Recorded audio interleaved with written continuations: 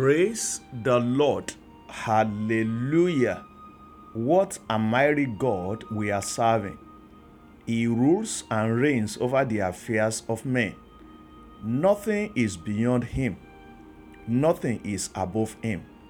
With him, all things are possible.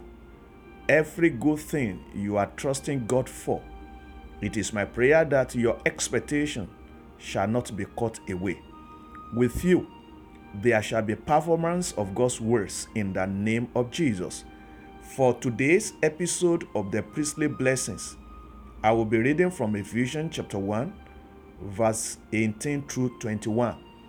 The Bible reads thus: I pray that the eyes of your heart may be enlightened, in order that you may know the hope to which he has called you, the riches of his glorious inheritance in his holy people, and his incomparably great power for us who believe.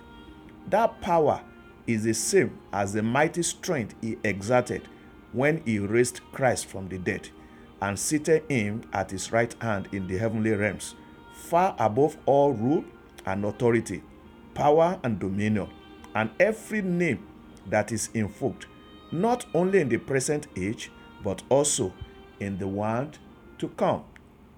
On Monday, our focus was on verse 18, and we pray for divine enlightenment. The significance of enlightenment is to gain knowledge of spiritual matters.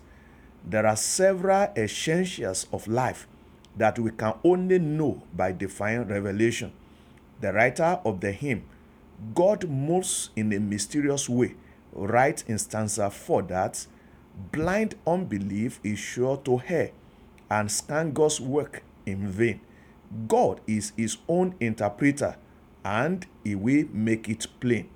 When God makes his way plain, you will be able to know what is the hope to which he has called you and the wonderful blessings he promises his children. On the basis of your relationship with God, and by the reason of divine illumination that you have received, you are a person of hope.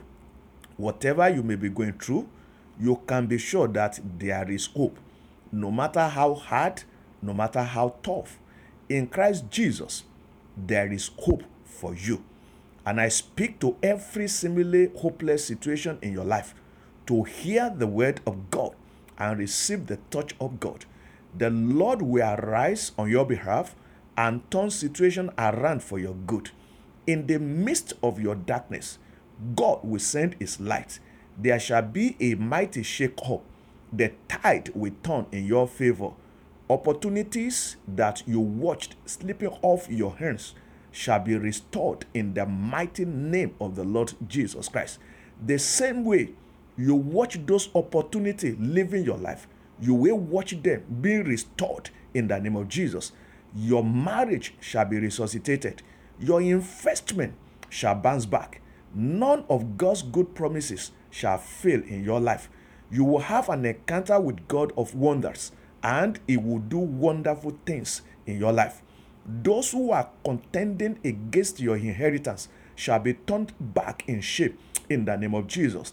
Spirit, soul, and body, you are covered with the blood of Jesus. The blood of Jesus will have faith for you. It will speak in your favor. It will speak safety and protection unto you.